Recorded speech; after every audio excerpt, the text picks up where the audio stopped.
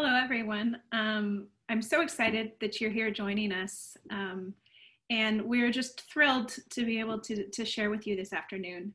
My name is Caitlin Yarnall, and I'm the Chief Storytelling Officer at the National Geographic Society. And I couldn't be happier to be here with my friend, Elizabeth Christofferson, who's the CEO and President of the Rita Allen Foundation. And we hope that this will be a light and interactive session. So please, share your questions, use the Q&A box, chat with each other. We'll be monitoring those, and feel free really to wave your virtual hand at any point if you have a question or we're unclear about anything. So I think we're just going to dive right in because we only have an hour and we have a lot of things to share with you and want to have an engaging discussion. So I'll just start by saying, Elizabeth, why are we here? Do we know why we're here? Well, thank you, Caitlin. First of all, it's a pleasure to join you, and thank you for the invitation to join you here today, too. I think, first of all, a warm welcome, and so delighted to be among the community here today of really thought leaders and practitioners and people who understand that communication is vital in terms of the aspirations we share and seek in this world, too. I think one of the things that we all know, too, is that this is a time where we've had multiple crises, and our environment is changing so much from wildfires, floods, pandemics, important racial justice, and that we're hyper communicating, we're really hyper connected rather and things are moving faster with more ambiguity, uncertainty, and so forth, thinking about how we build trusted relationships and how we use evidence. I mean, there are so many wicked, complex problems really rooted in science and technology that we're seeking, I think, more partnerships, more collaboration, more sense of we, if you will, to both support innovators and developing relationships with intentionality, and really a full array of multidisciplinary tools to help us discover how we can be better stewards of our planet, from trees to human health. And stories can be what hold some of not only our aspirations, some of the changes we seek certainly are key to all of that as part of our infrastructure. But Caitlin, I want to ask you, the National Geographic Society has had enormously powerful experience with storytelling and a global audience in the many millions. What is the story of what brings National Geographic to these questions today? Sure. I thought we would take a little history tour here first. Like all institutions, National Geographic's been evolving. So we're 132, almost 133 years old. National Geographic Society has always been a nonprofit. And we started as really a club of adventurous explorers who wanted to go out and document and really discover the world and share with their friends. It was kind of an accidental storytelling organization. They discovered at some point that if they were going to remain financially solvent, they needed to sell some of their discoveries to fund future expeditions. And that was how National Geographic Magazine was born. And it's really, set the course forward for National Geographic as a media company and as an institution based in storytelling. But of course, a lot has changed. So, technically, this is some of the first macro photography of the gentleman here is doing in the early 1900s, trying to capture insects. So the technology looks totally different. But the way we approach storytelling is also different now. We are thinking a lot about who should be telling stories and why should we be telling stories. Just because we saw it and we think it's important isn't necessarily enough. That's oftentimes a good driver, but we want to think about, how do we make science and our world accessible to everyone? And I personally think that storytelling is the best way to do that. I think it's what makes us human. What makes us unique as a species. It's how we recall history. It's how we find patterns and narratives, and it's what makes us laugh, right? I think every good joke is a story. And so now, the technology is different. In this case, we're putting a camera on a shark, which I don't think that gentleman on the previous slide could have ever imagined. But the premise really is the same. We're seeing the world and want to share that and share the discoveries with the audience. And as Elizabeth said, we reach almost 1 billion households a day, but really I don't think the numbers matter as much as the audiences that we're able to shift minds, shift hearts, and potentially change action as we go forward. So, you know, I like to think about that's what we're doing right now, but also imagine what could we be doing going forward. I'm so excited to be here with Elizabeth because we've been doing this imagining together. And we don't have all the answers, and we, to some extent, are in early days of figuring out what this could look like, what it should look like.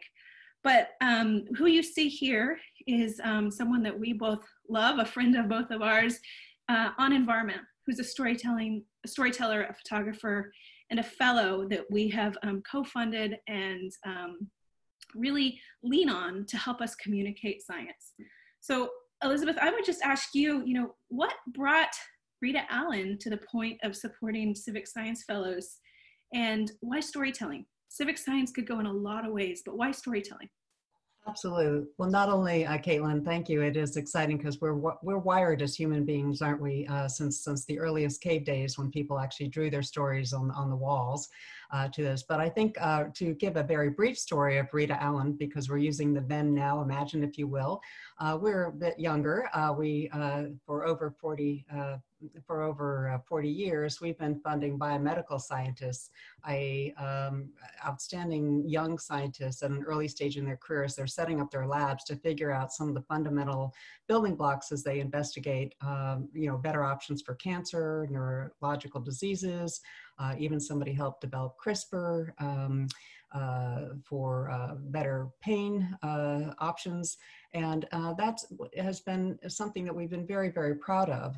And yet about 10 years ago, a little over a decade ago, I have a background in communications, public media, we started thinking more about the environment for our scientists. So much was clearly changing in the last decade.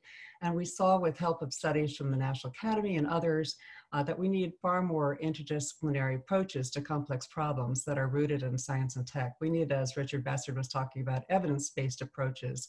And so there's a growing science of science communication and research that I've learned a lot about what doesn't work to help people understand and follow scientific guidance when it conflicts with pre-existing beliefs. You know, for example, the information deficit model thinks perhaps we all need more facts, or the legacy broadcast model, one approach fits all, or scientists and other experts in silos.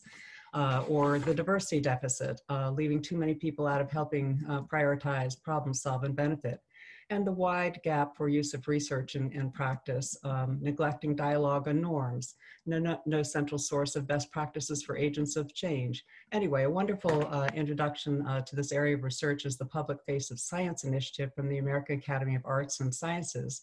And they just came out with a final report focusing on priorities for the future that you may all want to take a look at.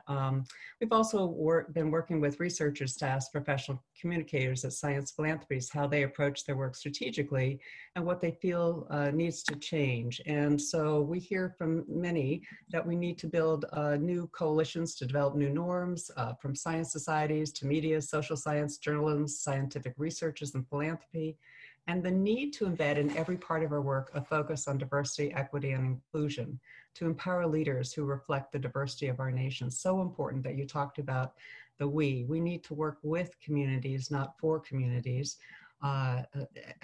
imagining that we have the answers, but to work with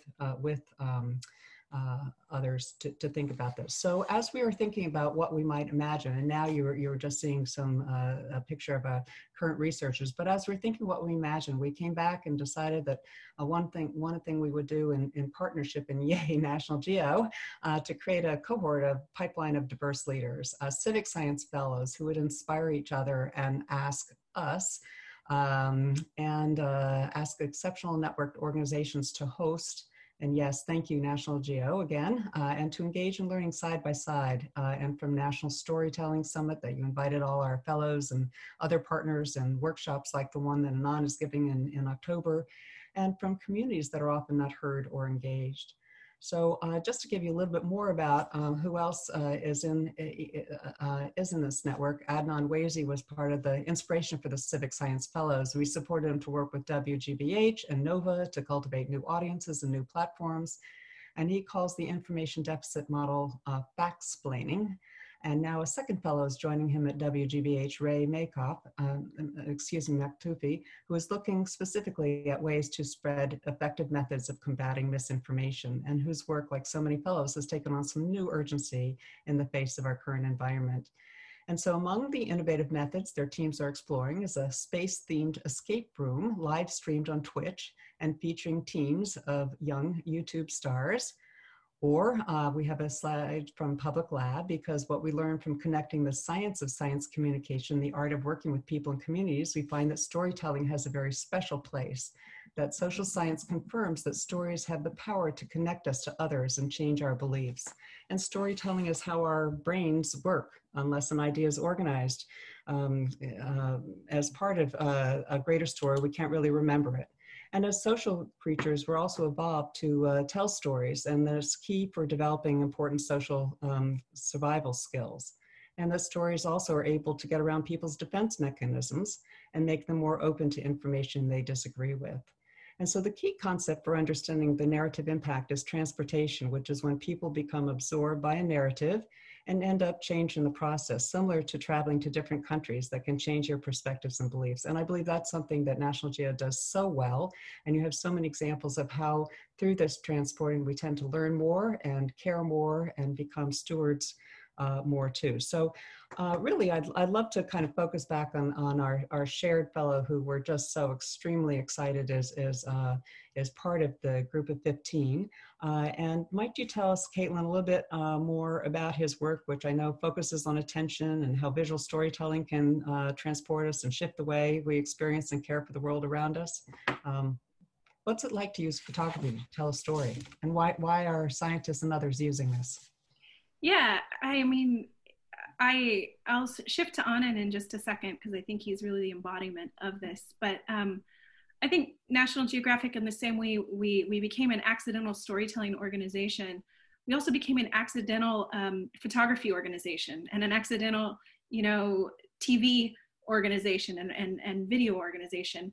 We, in fact, when, because the magazine really predated the wide use of photography, when the first editor of the magazine decided to publish photographs in the magazine, several board members quit in protest because it was dumbing down the science and dumbing down the geography. And of course, you can say the rest is history. Now, whenever we do brand research, people associate photography and video and film and visual storytelling with National Geographic. And I think, that of course predated social science and us really understanding why.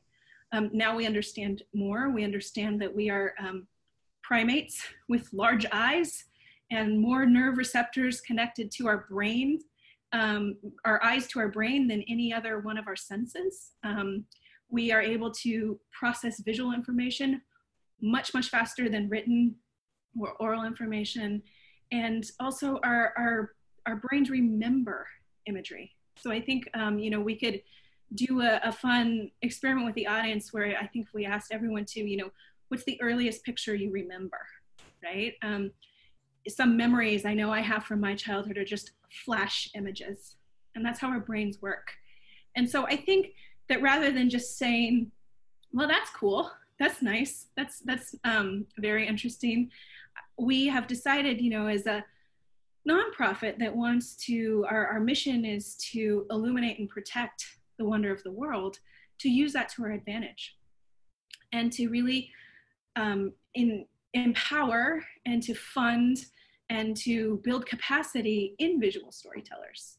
And Anand is a perfect example of that. He went to UC Berkeley and studied biology, which made his immigrant parents very happy. I think made them less happy when he decided to ditch the lab and pick up a camera. But he really hasn't ditched the lab. He's made a career out of explaining complex laboratory science, particularly biological sciences, visually.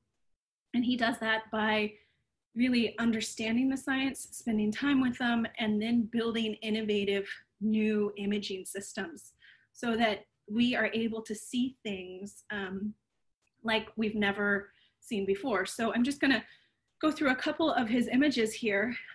He proposed a story on hummingbirds to the magazine several years ago, and the editors actually said, Anand, you know, you're great, you're wonderful, but everyone has taken pictures of hummingbirds. How are you going to do hummingbirds in a different way?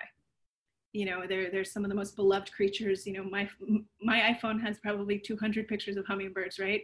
We all are lucky enough if you have a feeder in time to get close to them.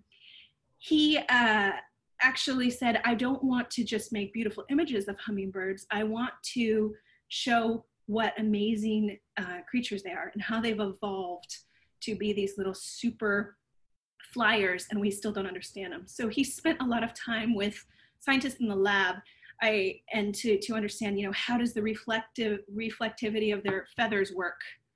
How do they move? And you can see the images are just stunning and make us look at these birds in a different way. This is an image of a hummingbird's tongue and how they actually eat. And, you know, photography has the ability to stop time, literally, particularly still photography. And you can see here, you know, how the shape of a forked tongue of a hummingbird, which I certainly didn't know that until I saw this image. This is a super, super slow, you know, screen grab of a video that Anand made of a hummingbird shaking itself like a dog. We've seen our dogs shake. Well, hummingbirds are able to do that. And this is what it looks like to go in the field with Anand. You know, a lot of it is actually low tech. You'll see some milk crates and some sort of plastic things there setting him up, and then a lot of high tech to get the shot he wants. And what I love about this, and I think it's emblematic of the partnership between Rita Allen and National Geographic and between Elizabeth and I, is that it is a collaboration of some of the low tech, high tech, all with the thought of we need to make this stuff understandable. If we just talk about the fact that it's, you know, abstract and hard, it turns people off. It turns audiences off. And as Elizabeth said, you know, there's too many challenges right now for that to happen with science. So before I go further, I have a little clip of Anand in his own words. We made this video actually for kids and for teachers.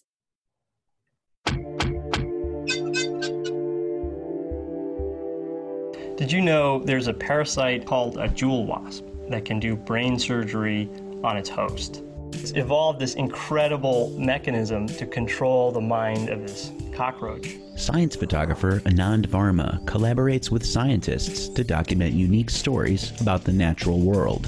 One project took him to Israel, where he learned about the parasitic jewel wasp. I went to a lab in Israel that studies this behavior of mind control. They're hoping to learn how this venom works. The jewel wasp first stings the cockroach's body in order to paralyze it. As the cockroach is paralyzed, it weaves its stinger into the cockroach's brain. It feels around for the right part of its brain, and then it injects this specialized venom cocktail that actually removes the cockroach's ability to control its own behavior. The muscles of the cockroach recover, but it can no longer generate the will to move on its own. So then the wasp takes the cockroach by its antenna and leads it to its burrow. The wasp then lays an egg on its victim's leg. When the larva hatches, it will eat the roach alive, devouring its internal organs before forming a cocoon inside its abdomen. The symptoms that this cockroach has are actually very similar to Parkinson's disease, where your muscle fibers function, but you can no longer control them properly. And so they're hoping to understand better treatments for Parkinson's disease by understanding how this venom works. I think that's one of the coolest stories I've heard in the natural world.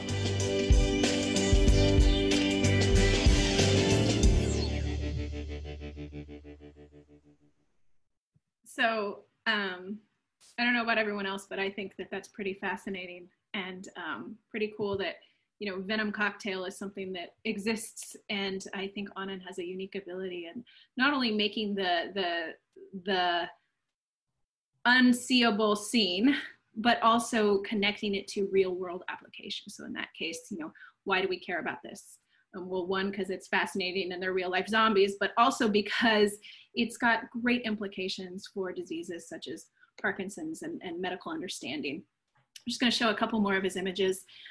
In this case, this was a beehive that Anand set up in his backyard because he wanted to understand the development of bees. And he didn't want to be going back and forth to the lab for something that was just normal, like bees growing.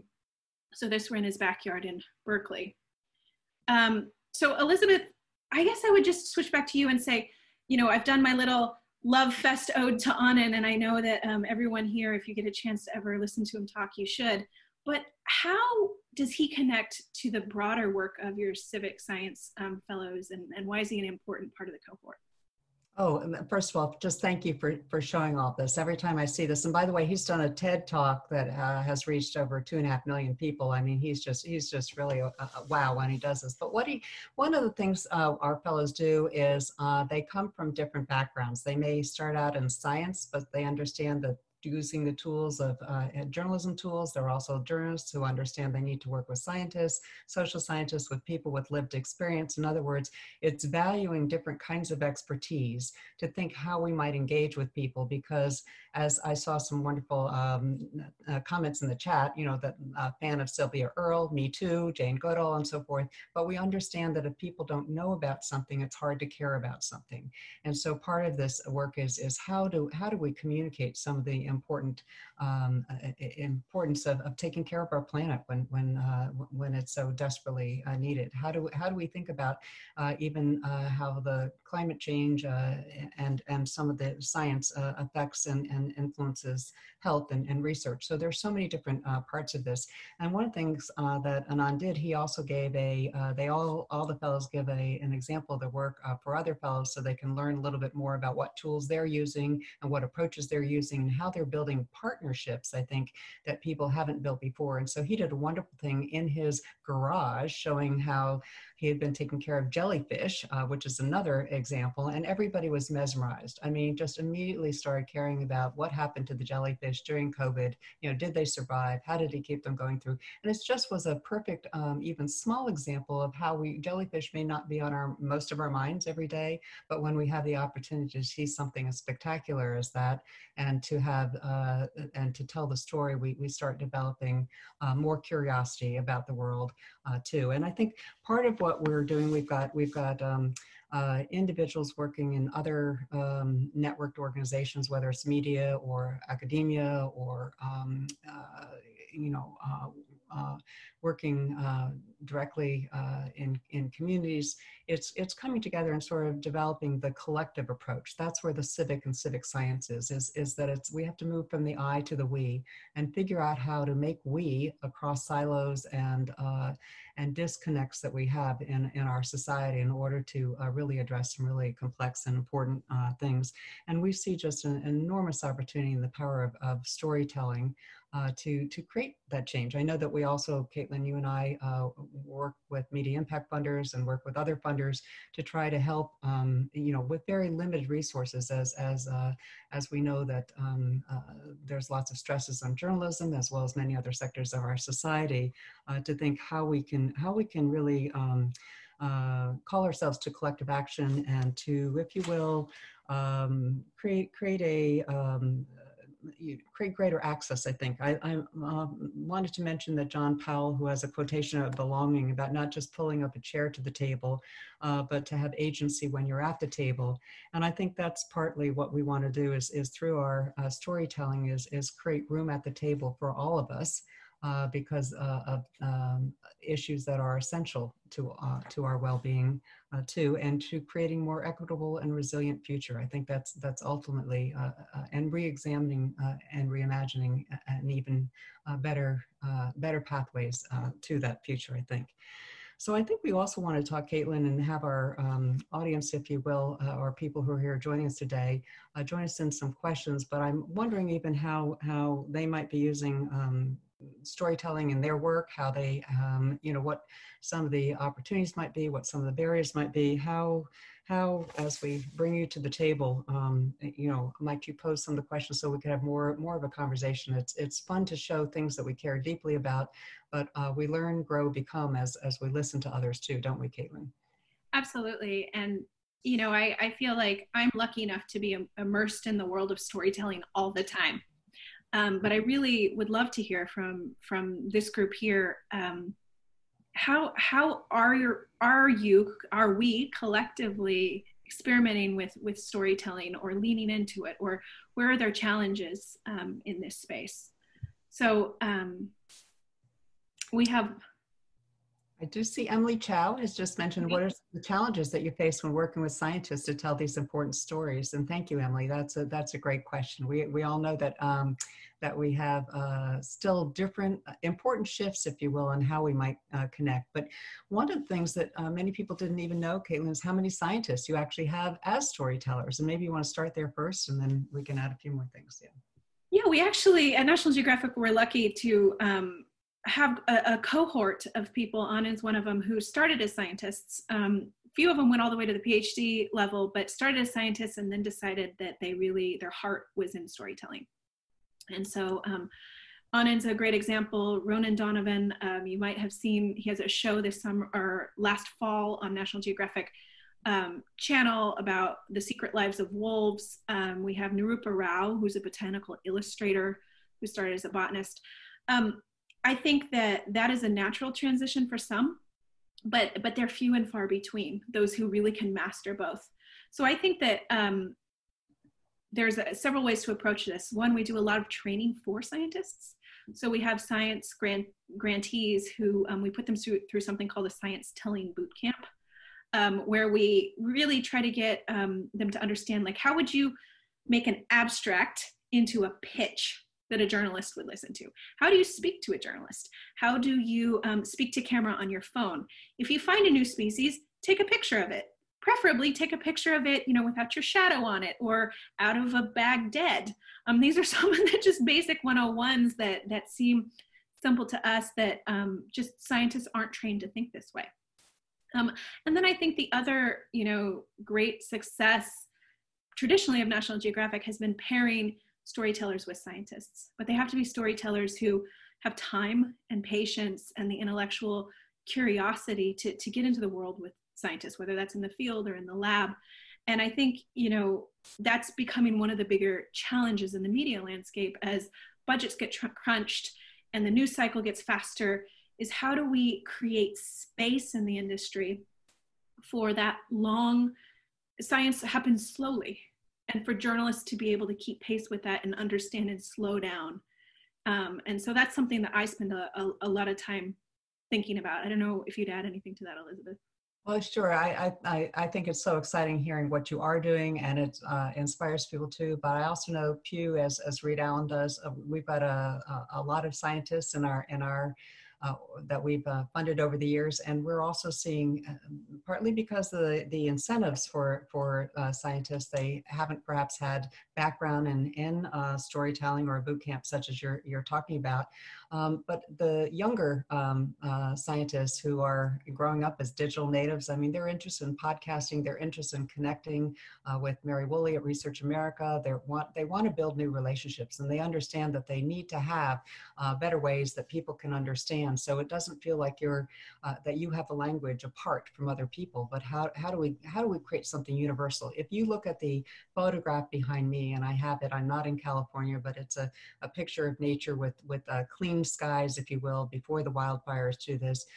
If you look at that, I mean, you might imagine that you're there also. You might imagine that you're looking at the things that Anand shows, or the places that we travel, even if we're home on our couch, watching something National Geo. But we know that that there's a hunger for trying to connect and for trying to have people understand, to not only want to become stewards of science, which is essential for so many solutions, but also a more equitable science for all in terms of helping decide the priorities, and the ways that we're doing things. So there's a lot of new efforts, and people are working together and with a number of partners on how to even tell a story. We had one scientist who was talking about throwing a ball with his father every night, and he started with something that we could all relate relate, or we could all imagine or hear the picture in our mind, even if we didn't have a photograph at that point, to then go on to what that meant when he's talking about fundamental research. So I imagine these are some of the techniques that you're hearing over and over again, is understand what your audience might care about, and then build a bridge. Absolutely. I actually studied cartography as an undergrad, and I remember my first cartography class, a professor saying, you shouldn't make a map unless you can articulate its purpose and who the audience is. And I use that to this day multiple times a day. Like, if you can't tell me what the audience is and what you're trying to, how you're trying to move them, you have no business starting. I think I see a question from Jill who says, when you train scientists in communications, what seems to resonate with them the most? And I think Elizabeth already touched on this, but one of my experiences has been, we make them try to simplify, which is really hard, because scientists have been trained to see complexity and to think about the complexity and to be specialists and to find their niche within their field. We do an exercise, I should say, that sounds super simple. You can do it with kids, but scientists, and the more learned you are, I think the harder it is we force them to make a video that you have to make a peanut butter and jelly sandwich. And they have to explain how to make a peanut butter and jelly sandwich. And we make them break it down. And they say to camera, find the bag of bread, open the bag of bread, find 2 pieces of bread, find the jar of peanut butter, open the jar of peanut butter, get a knife. You get where I'm going. And that exercise, I think, seems to resonate the most with them, because they'll often jump to chapter 23 in their research and their process. And by that point, they've lost an audience or they've lost a journalist. I don't know what you have found has resonated most with them, Elizabeth. Well, as I said, I think different clarifying why you want, who's the audience first, what do they care about, what's your interest, and then finding the connections there. We also talked, I know you mentioned this earlier because both of us agree this, but thinking about the messenger as well as the message and the audience is extremely important. And so part of our efforts is as we care deeply about an expanded sense of we, a more inclusive we, is also thinking about a more inclusive sense of how we communicate with our communities. We just did recently had a conversation with a number of top journalists talking about being part of the community and or at least developing relationships. So it's not for someone, but it's with someone. And I think having some of these shifts are extremely important too. This is something that, by the way, that post this conversation, we'd be glad to, both Caitlin and I would both be glad to share whatever experience we have, as well as learn from you. So I also want to put out there that this is not a simple or easy answer talking about this, but I see that we've got another one, and that is, how about getting advice for organizational leadership to buy in storytelling efforts? That's from Lauren. But Caitlin, I imagine that's not difficult where you sit, but perhaps you have other things to add to that. I'd say, you'd be surprised. I think that it's not, and I'm in such a fortunate position, right? It's in my title, it's in our mission statement. But even still, there's this. It surprises me, even in such a sophisticated storytelling organization that I sit in, and storytelling literally built the house. Mm-hmm. There is still this tendency to separate. There's our education efforts, there's our science efforts, and then we have our storytelling efforts. Mm-hmm. And while that's true, we do need to have storytelling throughout. And I think some advice, and I don't have it all, I would say is, if you can at all try it, I think leaders love it. Everyone I found has said, wow, that really worked. It makes you relevant. It makes you, dare I say, like sexy in the space if you can do good storytelling. So I would say, if you can try it all, even in small ways, to show wins with storytelling, I think that's a good way to just crack open the door and do more and more. Elizabeth, you've been able I also think sometimes we talk about something and why something as opposed to showing people. So part of it, Caitlin could have showed you or described what Anand was doing instead of showing you some of his work. And I think it's really, the proximity, the immediacy, as much as we can, come closer to something. I think that's often extremely important. So understanding what certain leadership cares about, and as we all know, communication professionals, that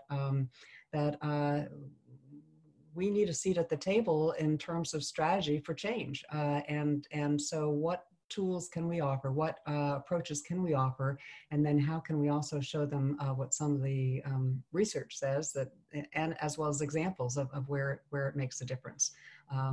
Just again, hearing journalists in our network talk about even when we show infographics, how much better people respond to understanding the story than maybe hearing the process described. So that of course is very general advice, but again, hope points the direction to something that we care about or are trying to do. When Sylvia Earle gets up and talks about the ocean, she shows pictures, doesn't she? She takes you on the exploration there. And I know that's over and over and part of the thrill and delight that we have in being part of the National Geo community. Yeah, and I think it's, like I said before, we're visual creatures, and we're tired of being talked to a lot of times. And so I think any chance that you can make the case to show, not tell, it will take you farther. I see something here from Sean, who says, one of my frustrations working with scientists is their aversion to headlines. They often get hung up on the nuances of scientific or research findings, which can reduce the, quote, newsworthiness of the story. Any tips on navigating this? Well, I'd also say that I think that's part of one of our fellows, actually from the UK, Fulbright, University of Texas house there, is also looking at the role of intermediaries. In other words, sometimes the scientist isn't the person who should step out of the lab or step out of their research project, but sometimes they need folks on this call. Sometimes they need journalists to help them. They need others, civic leaders, to help them, understand the topic complexity. So I think creating new partnerships is also an important one, as well as helping those scientists who want to become better, people and telling their stories.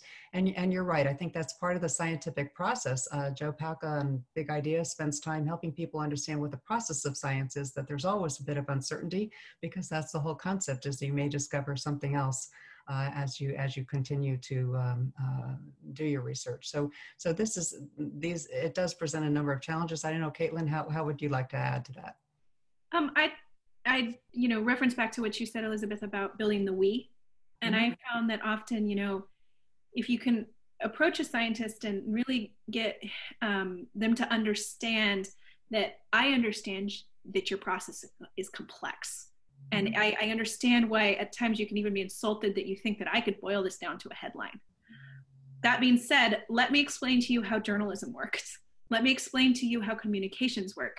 And I think if you can show how we'll hook people, and then they'll learn about your science, or they're never going to know about it, right? I found that often just this building the we of like, this is your language, this is my language, we need to meet in the middle, can often work. I think I've watched journalists sometimes just come in, and I get it, come in hot on a deadline, and they're just like, give me the sentences, I don't want to listen, we got to go.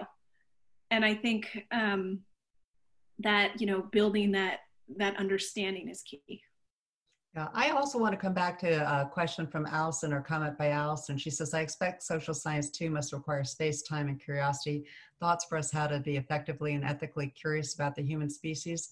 I actually think there's some really important work that's going on now, for example, with documentary filmmakers, say around human nature, bringing a social scientist together, of having the voice of a bioethicist involved along with the scientists speaking out too. So I think it's up to us to help bring people who have different perspectives, who can help us learn more about being ethically curious, who can learn more about being more effective in our things. But a great way to start, of course, is at first in this world that we're living in of so many opportunities to capture our attention, is how we build relationships and exciting and exciting invitations for people through, I think our topic today is storytelling, and that's at the narrative is as I said, historically for human beings have been wired to be open to stories and narrative and to telling them and sharing them. Caitlin, again, we're doing a duet together, aren't we? We are. I like it. I agree with everything you said, Elizabeth. And for me, I don't think that we can separate the social sciences from the physical sciences in this space, right? And although, humans are a much more complex, I think, subject than anything else we've found in the universe, I do think it's having the right people in the room. And Allison, you said it perfectly with, it requires space and time. And I think in particular, the more complex the subject we're dealing with, the more space and time we need. And I don't think there's anything more complex than humans and our behavior. Yes, and I think that we know that innovation starts at the edges of people with different perspectives and backgrounds and so forth. So thinking intentionally about how we build those connections are really important too. I love the one about sound bites because, oh my goodness, we know that even a sound bite has shortened in its length. I think for journalists to this. What do you think about, Caitlin, when you think about helping scientists or anybody, I guess, think in sound bites? Yes. Well, I know I've had the terrifying experience several times of going through media training right before I've done a big live spot. And I hate it, but I then force it upon other people where if you record yourself, you get not even a very skilled editor to start shortening you into bites and you sound terrible, or you say, I've never said that. I think it's an enlightening experiment. I would say, I've done that with scientists where I'll say, give me 2 sentences and explain what you're doing and record them and then chop it up. And they're like, but. And so I think a lot of this is just practice and repetition. I think also I found that it's okay to give permission to people to say, gee, I can't really explain that in 4 or 5 words, but let me just start, or to say, let me just describe the overall feeling, or try to, sometimes it's okay to say, I can't answer that in this amount of time, but let me give you a chunk of it. But to be really specific about that. I don't know, Elizabeth, you've had a lot more experience in this space than I have. I still think it's incredibly hard for anybody, myself included, and all of us, when we're dealing with things that are changing, evolving, uncertain. We're used to asking the questions and searching for answers that may change. So there's a lot of tension even between thinking that we're going to say something in a short amount of time that will satisfy an answer. So one of the things you point to is media training, is the opportunity if you can actually think and talk about it.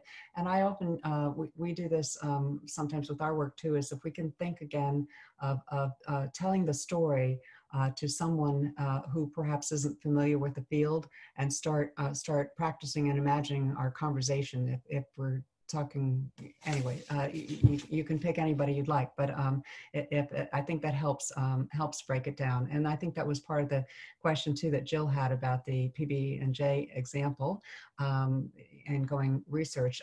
We'd be happy if you want to email or something is to connect you. We put a number of things, and thank you Batu, into the chat about a lot of resources on science of science communication. We're reminded that this isn't a new field. It's just, I think, new for many people to be thinking about connecting research and practice. It's something that we heard over and over again from the National Academy of Sciences, is the need to kind of connect more social science research with people who are actually working practitioners and scientists and others. So that's really important. What are you going to add, Caitlin?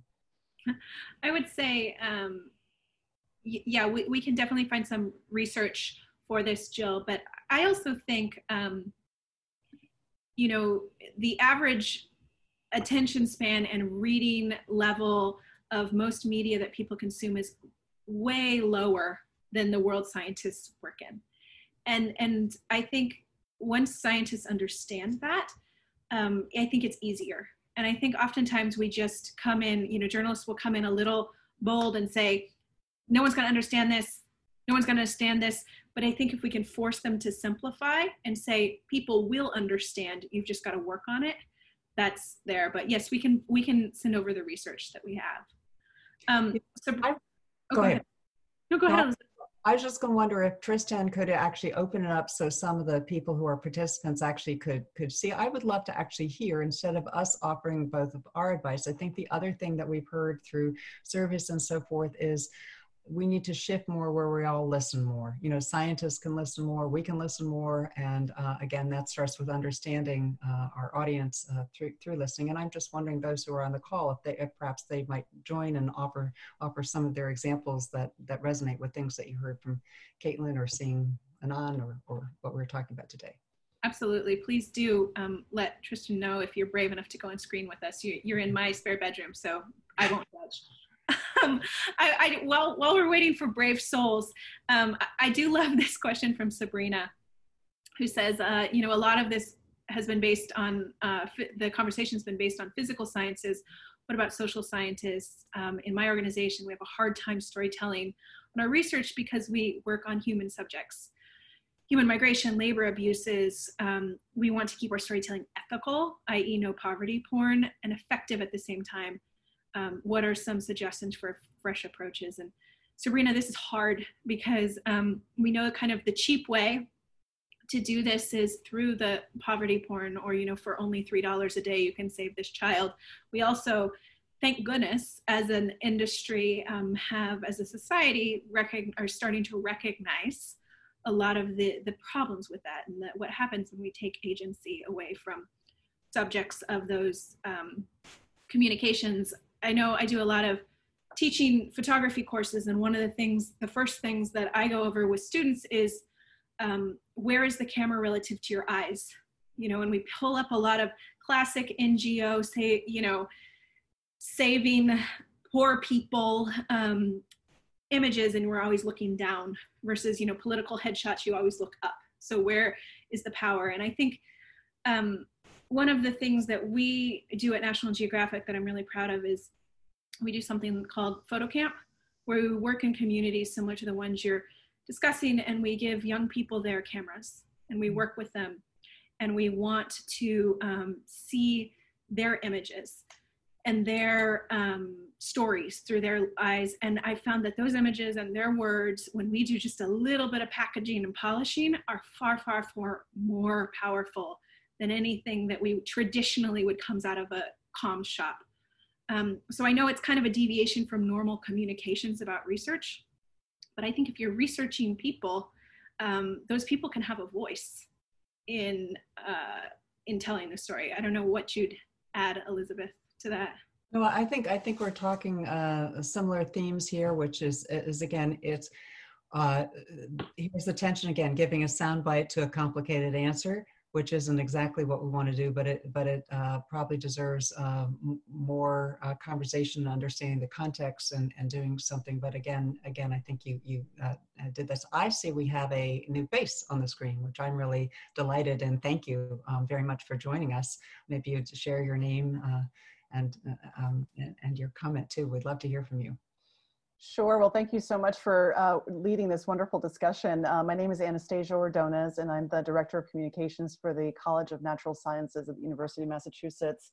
Mm-hmm. And one of the challenges, I've worked with nonprofit organizations in communications for a number of years, working specifically with scientists now, as I had mentioned in my earlier question, can be challenging simply because they're so used to talking about complex ideas in these very long-winded ways, right? So, you know, trying to get them to parse their words into sound bites and, you know, ways that are easily communicated can definitely be a challenge. But one of the things that I wanted to ask you both about is social media, because I find that, you know, oftentimes for all of us who've worked with earned media and with press, we tend to think about, you know, training people for communication using traditional media channels, but really a lot of the communications taking place now is through social media. So, you know, what are some examples or even guidance that you have to help scientists, you know, communicate better on the different platforms, whether it's using, you know, multimedia or what have you, because I think it's just a fantastic opportunity, especially to connect with young people. What have you done, Anastasia? I'd love to hear that. I think that would be great because, as I said, I sometimes find out that we have people who already are on it because they're well versed, and then others who are less fluent. Yes. Yeah. Well, I think, we've been experimenting a lot at CNS, the College of Natural Sciences, and working with some of our colleagues in other higher education institutions. There are some of our faculty and researchers who are really good at cultivating and developing that social media following and persona, and and naturally turn to Twitter and to Instagram to tell their visual stories.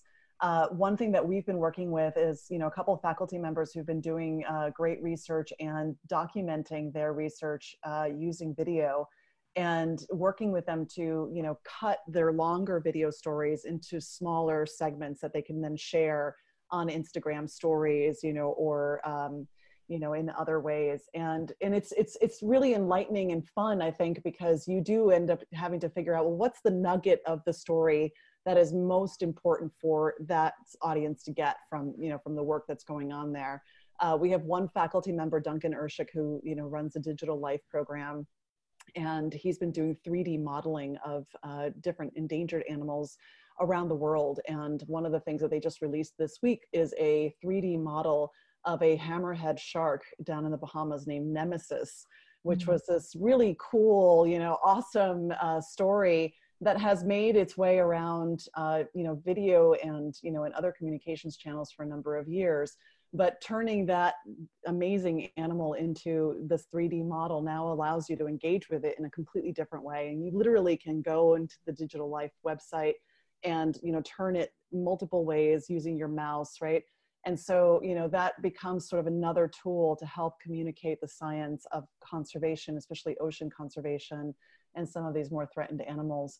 But I'm constantly looking for ideas of ways that we can, better engage social media communities and, and followers, so that, and in our case, because we have so many students that we're constantly communicating to, we want to make sure that they get the science and they get the facts and they get the knowledge, but that they see it in a way that's compelling and interesting. So may I ask you, and you go ahead, Caitlin, and then I was going to ask a question. Go ahead. No, one little thing I was just going to say, Anastasia, that I found is helpful with scientists is, especially, I don't want to generalize, but those who are older and haven't had as much experience, is that, I think people hear social media and it sounds like, oh my gosh, what is it? What's the answer to it? When I actually just spent a little bit of time breaking down, like, this is Twitter, and this is what works on Twitter. Yeah. This is Instagram. This is what works on Instagram. This is, YouTube. This is what works on YouTube. And then not even breaking down, like, what are stories and reel and all this within it. And I found that when you do that, scientists and people in general find the proclivity. They're like, actually, you know what? Twitter's not so scary. Those are my people. I like that. I could tweet about my stuff. I could give updates, or, I'm taking pictures like this every day of my lab stuff anyway. I might as well post them on Instagram.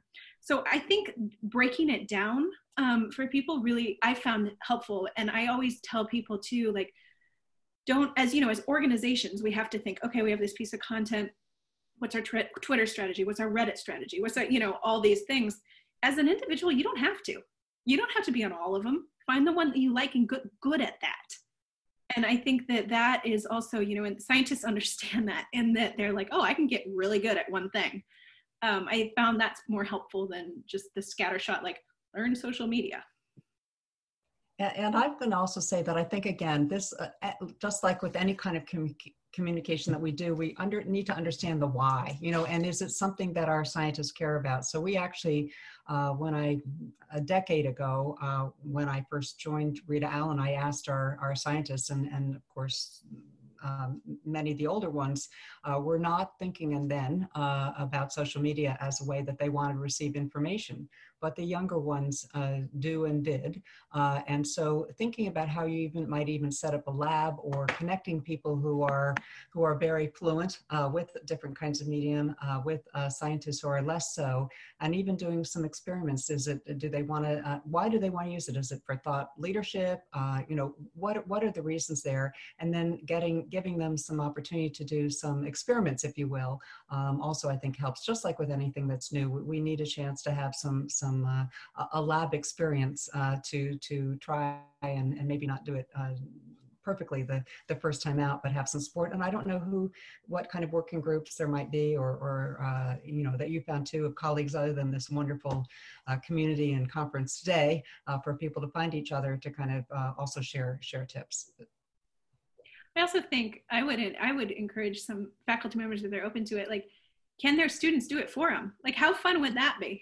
Mm-hmm. You know, if you let, you know, someone in their class take over, you know, Professor whoever's feed, could be a fun experiment. Yeah, we're seeing that Alice, for example, says that she did a day in a life of scientist Twitter takeover with one of her postdoctoral fellows. That sounds like a lot of fun, and looking at those thoughts too. But I think it's just really cool to hear how people are using it and thinking about it differently. I know even when we're working with our fellows, one of them was co-moderating a webinar and trying to tweet out at the same time. And she said, "My lesson is don't do both at the same time." But I think, but good for her for you know, going for it, right? You know, so how tremendous, I think, because we're going to find people in different spaces in different ways for different reasons. And I think that's really, we have to have, as we have a changing world, we have to have ways to learn and experiment a little bit differently. But again, it's about creating the partnerships and collaborations that I'm so thrilled to have with National Geo on behalf of you know, Rita Allen and our other partners doing this, and so delighted that you came on to share some of your story too, Anastasia. All right. Well, thank you so much, both of you. I really appreciate you and this conversation today. Thank you. Last word, Caitlin? Well, I guess we should let people know how to get in touch with us, Elizabeth. And what resources we have. I'm going to drop my email into the chat here, and as well as some resources. Feel free to reach out, and I'm happy to field questions or anything in that space. You're awesome. And I think my wonderful colleague, Batu, who's also a PhD scientist, communicator, has dropped in lots of stuff for Rita Allen about ways to find us and do things. But the invitation is there. We want to learn with you and hear about your successes, as well as if there are ways that we can share things that we're learning. And again, do check out Anand's TED Talk, some of his videos. He's going to do a public workshop too later in spring of 2021 that I think should be awesome. So you'll want to keep following him, as well as the other fellows, right, Caitlin? It's exciting. You're so excited by your new group of fellows, I know. Yeah, we have a lot of great fellows, and I just want to thank everybody for spending an hour with us and for this engaging conversation. I don't think it's that often that we get to think in this way. Exactly. Thank you, Caitlin, for the invitation, and your colleague Rob and others, and just thank all of you. We look forward to continuing the conversation one way or the other. Thank you.